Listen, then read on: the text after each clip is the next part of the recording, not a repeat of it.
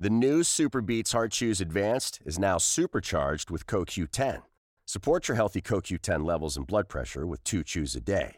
Visit RadioBeats, BEETS.com and save 15% with promo code DEAL. You're listening to a podcast from Washington Post Live, bringing the Post's newsroom to life on stage. Hamdi Ulukaya, founder and CEO of Chobani, joins the Post to talk about food insecurity and the company's commitment to improving the lives of its employees and the community. Let's listen. Good afternoon. I'm Jonathan Capehart, opinion writer for the Washington Post. Welcome to Washington Post Live for another installment in our series, The Path Forward, featuring CEOs and government leaders planning the post-pandemic world. The focus today is the pandemic's impact on food and hunger. Joining me to discuss all of this is Hamdi Ulukaya, founder and CEO of Chobani. Welcome to Washington Post Live. Good to be with you, Jonathan. Thanks for having me. Sure. So as we showed in that introductory video, Chobani, you started it in 2007. You took over an old, I think it was Kraft Foods plant in New York, and then within 5 years, you became the number one Greek yogurt maker in the country. And I mention all of that because now that we have been living with the pandemic for more than a year, I'm wondering, how has making your product been impacted by the pandemic? It's been an amazing year in so many fronts. When I realized that the life was going to dramatically change, I immediately thought about people that in Chobani, my family, at Chobani people. I didn't know how this was going to impact before I thought about how food making was going to be impacted. But I was not, so much worried about if I can our operation going forward. My immediate thought was how people are going to have food, how people are going to get food to their children, their families. How is it going to be in the stores? How is it going to be with truck drivers? How is it going to be, delivery people? But overall, we made very immediate 3 decisions. 1, we said, let's keep our people safe. This is extremely important. 2, let's keep our operation going so we can provide food. And 3, let's get involved for our communities. And these are the 3 things we have involved. So here I am sitting with you, Jonathan. I can look back for the whole year. I'm amazed the spirit of people, how not only responded, how they evolved, how they changed, and how they became individual heroes in their work. We have not had one single day off or outbreak. Our attendees in our factories were even better than ordinary years when it comes to sick leaves or and how I'm amazed that people during this time, not only people at Chobani, but in our communities, get involved in people's life and make life better so that the community move forward. For example, our people made a decision that every single day they were going to make a truckload of yogurt or oat milk or any product that we make and ship it to food banks all across the countries while we were making sure that our customer will get food. I think what I came up with is, let's not just survive, let's transform. We didn't ask for this, we didn't wish for this. This is the most troubling thing the community has gone through. But can we make something out of this? When we look back and we say, I made these changes during this bad time of the pandemic. We have made these improvements individually or society during this pandemic. So that's why I said, let's transform from this. Let's not just survive. So let me, because in reading up on this, and I want to make sure that this was what I'm about to ask you going on pre-pandemic, or was this a change you made because of the pandemic? And that is, your plants run 24 hours a day, 7 days a week. Was that your MO before the pandemic, or is that what you decided to do as a result of the pandemic to keep people working? Oh, we were busy before the pandemic. I mean, we've been this growth for the last 10 years, as you said in the early in the program. But pandemic took another speed to it. We have increased our days of work or production even further because of the demand, especially in the first months of the pandemic. Then what we have tried to do is not only provide to our customers and the stores, but at the same time, can we ship it to other places in society, food banks and people in need. So we have used every minute of ours in the whole last year of making sure that people have access to food, good food. And then how are you keeping your workers safe? So they're working 24 hours a day. The plant is working 24 hours a day, 7 days a week. You have employees who are working. What protocols did you put in place to keep them safe? Yeah, this is it's a beautiful question, Jonathan. There was no blueprint. When in March last week, when we reached out and say, what are the protocols, we realized that we had to come up with our own. And I'm proud of our people. And I knew there was magic in our people, but I was, surprised the level of people's involvement and coming up with the solutions. So first, people are going to have their children at home. So let's provide childcare for people in their homes. People are going to have a hard time getting lunch. So let's create boxes of lunches, and when they come out of the work and they have their food, so they can have it or they can take it to their homes. Let's have all the protocols when it comes to safety, distancing. And in the end, I'm very proud that we have not lost one day, and there was not one single outbreak in our plants. And each plant we have about over 1,000 people.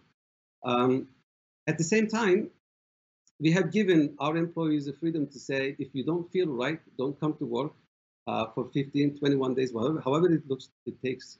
But if anyone at your home that needs a special attention, stay home, and we'll take care of everything else. So people had that freedom as well. So I think I'm very proud of the team that they came up with this. There was no blueprint, of course.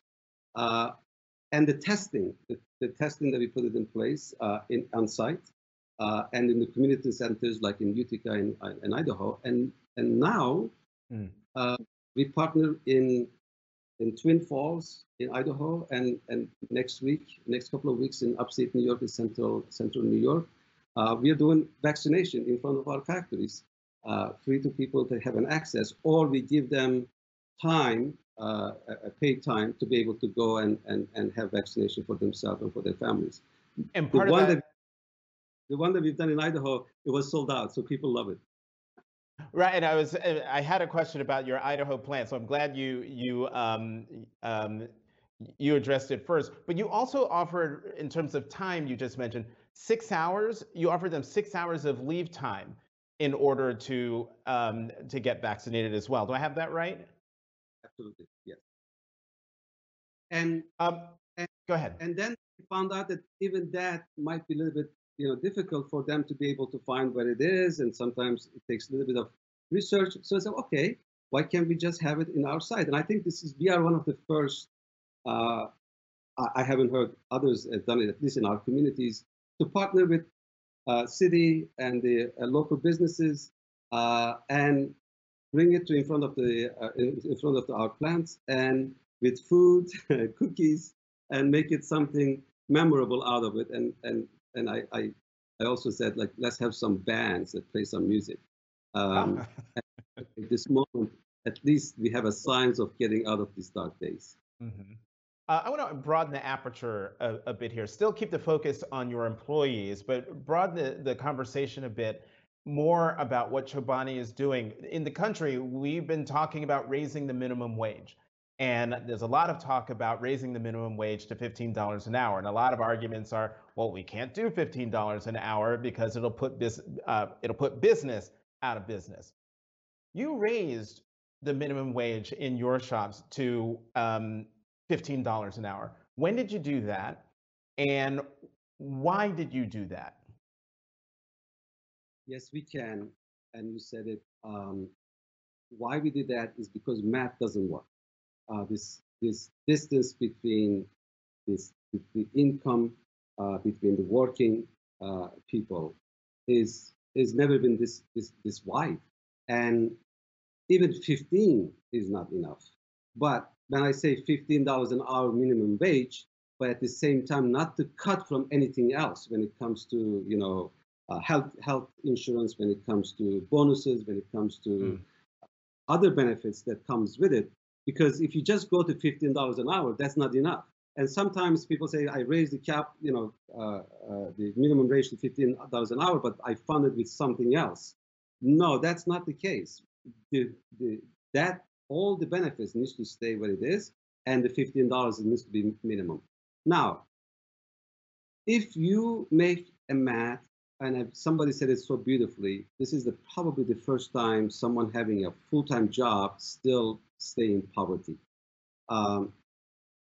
If you really want to have a healthy society, if you really want to have a healthy business, if your people are having a hard time feeding their children and living paycheck to paycheck and doing two jobs to be able to get by, nobody is going to benefit from this. And including your business is not going to benefit from this. So for us, it was a very easy decision, as all the other decisions that I've made along the way when it comes to, giving paid weeks, months to mother and father when they have children, when they have child in their home, giving access to education, giving access to healthcare, giving access to all the benefits is helping business. It helped Chobani in a tremendous way. So this argument I think, is not going to go any further than is not good for business. I already see a lot of businesses are acting, even the regulation changes or not. We have to pressure more and more the policymakers to change the law, but at least on the fundamentally, businesses can make those decisions and implement them right now.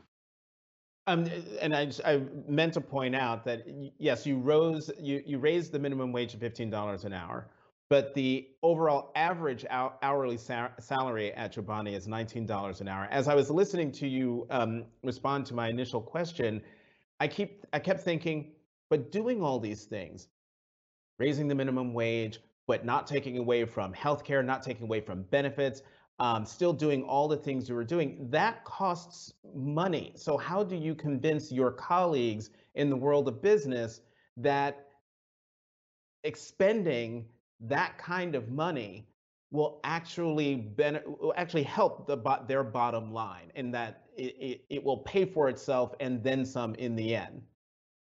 You beautifully said it. Investing on your people is never an expense. It is an investment. And I said it many, many times. If you look at in a spreadsheet, maybe the math could say, oh, this is so much expenses in here. But what about, the topic that I've made all year? We have not had one lost day in our factory. We have not had outbreak in our factory. We grew 20% year over year in the last 10 years. We have innovated faster than any CPG ever done. So the qualities that you're getting out of this is not, you cannot be put it into spreadsheets so you can record it. But it is also when it comes to not only the business metrics, but the health of the society and community you're operating. In that, I would go to, for example, South Edmondson, New York, or Twin Falls, Idaho, and I see what has happened in community in the last 5, 6, 7, 8 years. And humbly, sometimes people will say, oh, this has all happened because of what Chobani has done. There is this effect, butterfly effect that affects the whole community, that all, start going up, and there's this effect of it. And you get benefit from that too. So I think investing in our people, making them comfortable, healthy, and look forward to their future, and they can be with their family, is fundamental. Our business number one rule is to take care of your own people in every way you can. And if you do that, then everything else you do is going to be better from that moment on. But if you don't do that, the rest is not going to work. And that is, I think, in every business case or any other way you can look at it, it's been proved. Now, I don't do it because it's just, is good for the business. I came into this place because there is a better way of doing business. And this sole purpose of business, making money, for me, is growing up, is the idea that I hate the most. But I love that it's a sustainable a place where business can make a massive difference in society and humanity and people's life.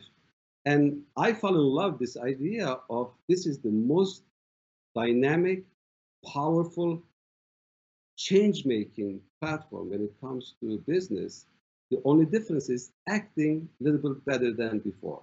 Acting not only just making money, but also making sustainable changes in society and humanity and moving forward, like you said. And this platform, why we call it, conscious capitalism, whatever you call it, is the sole purpose of business, not just profit, but the responsibility of the whole stakeholders, including people, communities. Well, you use the phrase conscious capitalism.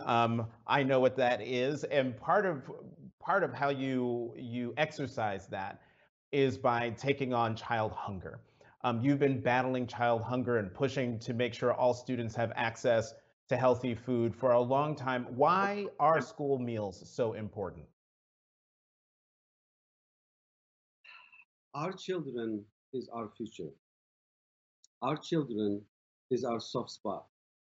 And when this pandemic started, the minute that happened, I immediately thought, oh God, what is going to happen to hunger? What's going to happen to millions of children? The only time they have food is when they are in school.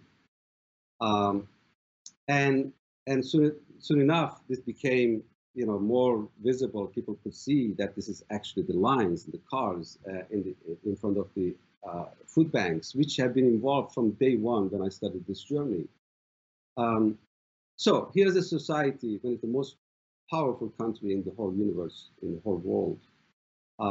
And we knew this forever, but now it's more obvious. Millions of children going to bed every single day hungry. And this is one thing that we should be all feeling really bad about it. When the schools closed, that gets time 10. That becomes even worse. So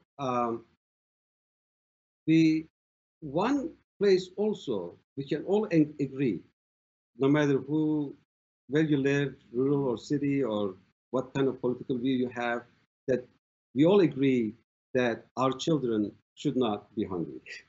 And we all agree that we can solve this. We can solve this right now. I mean, thankfully, Biden administration put forward one proposal. I think it's one of the best when it comes to hunger in a long time.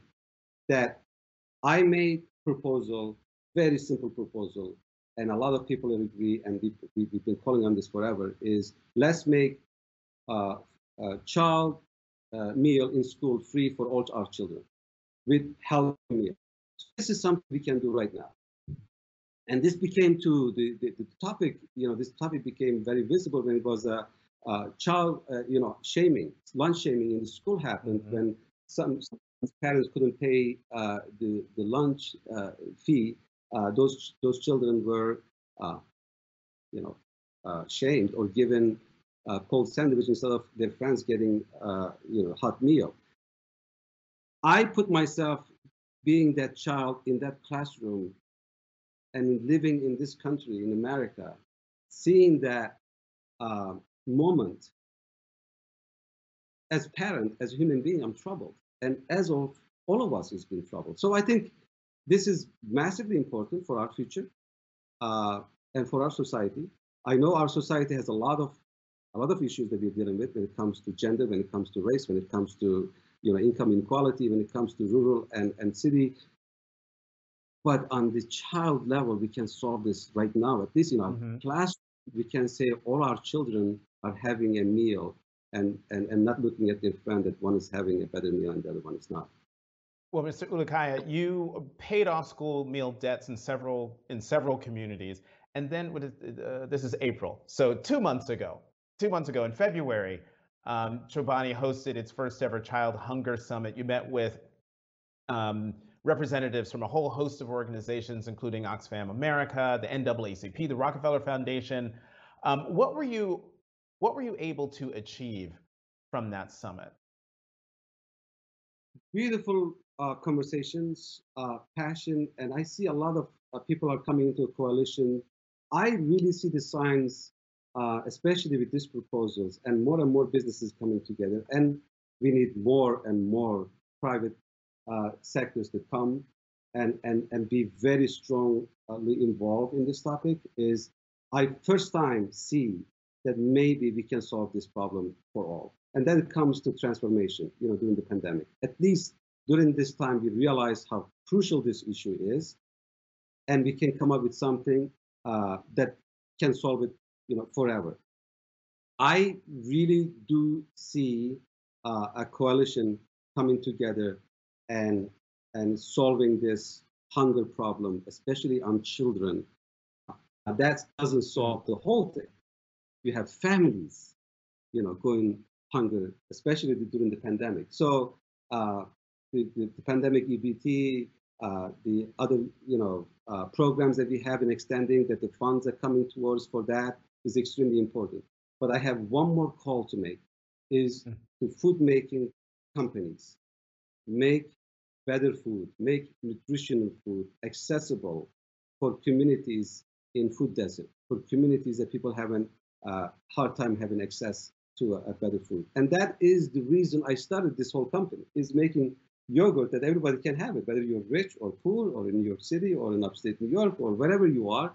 Food is a human right. Food is our rights to have. And it shouldn't be connected to your status, where you live, or where your income is. So I think I have this one simple line for my business colleagues, and say, make the food that you could serve to your own children.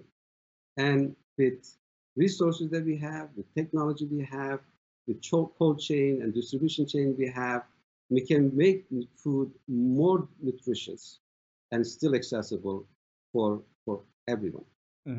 Mr. Ulukaya, we have less than 10 minutes left, and we've got 3 audience questions that I want to get in before our time is up. The first one is from Sarah Allen from New York, and she asks, how can we redirect good foods that are thrown out due to quote unquote expiration dates?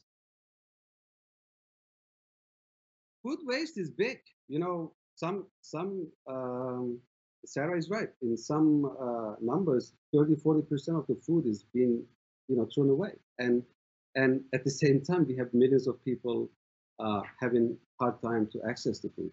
I was speaking to an entrepreneur, a social entrepreneur in Pittsburgh the other day, and food rescue.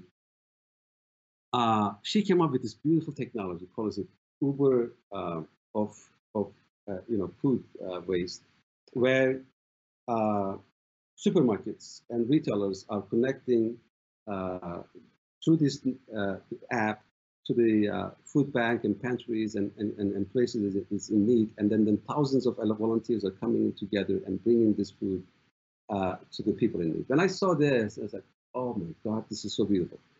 And I have seen startups coming into our incubator here, like one is come to my mind right now, Miss Food, where going into a farm area where people would not pick because apple doesn't look good, or tomatoes is not that beautiful, or carrot is a little bit off color, and would take those foods and turn them into delicious products. I think there's a lot of innovation coming in this place. There's a lot of consciousness is coming into place, especially in the culinary areas. And I am proud of retail partners are less and less, going into throwing those food when it's not used, and partnering with NGOs and startups to get them to distribute to the other places. As we consumers, we have responsibility. We have responsibility to tell the retailers not to throw up the food by raising our voice, by applauding what they do things right, by also telling them that we also like when the carrot is not looking so bad, because that's also very nutritious and delicious. So our individual act is extremely important. Second question is from Ben Weiner from Ohio. Ben asks, how is Chobani working to support college and university students that are food insecure? Yeah, And Ben is so right. Who would have thought that in colleges, our brothers and sisters, a lot of them are going without food. Um, you know, um, this is something that came into our radar very recently during the pandemic, and I even myself were not aware of that. So we have partnered a pantry in Rutgers University, and we're going to do more of those. There's more partnership is coming into this. We have to reach out to these universities and pantries through the pantries or cafeterias, through the active NGOs and provide food. So um, we need our future minds to be nutritionally filled, not to worry about, food. And I know a lot of us, I speak to about myself and a lot of others, food was always challenging in the community, even in the universities.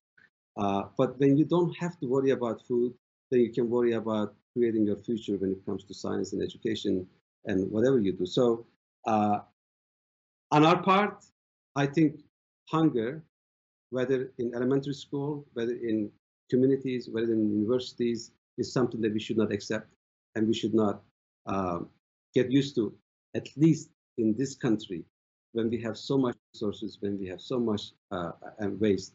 And I think this moment is the moment. This is the moment where this hunger became in the surface in a very dramatic, clear way, that we understood that millions of Americans every single day is struggling to find food to feed themselves with their children wherever they are. So collectively, whether in universities and colleges or in communities or in elementary schools, at home, as I always said, Chobani is not that big, but at least every problem I see out there, I can act in a small way or in a meaningful way and see if that works and I can share with the world. And that front, we're going to reach out to universities at the same time.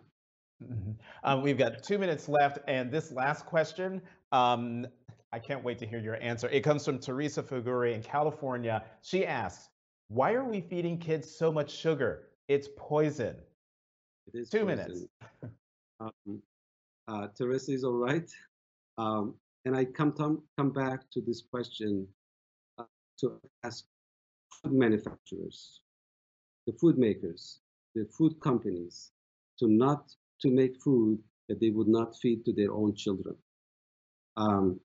And this responsibility goes to the food makers, and especially in the food deserts. You go to stores.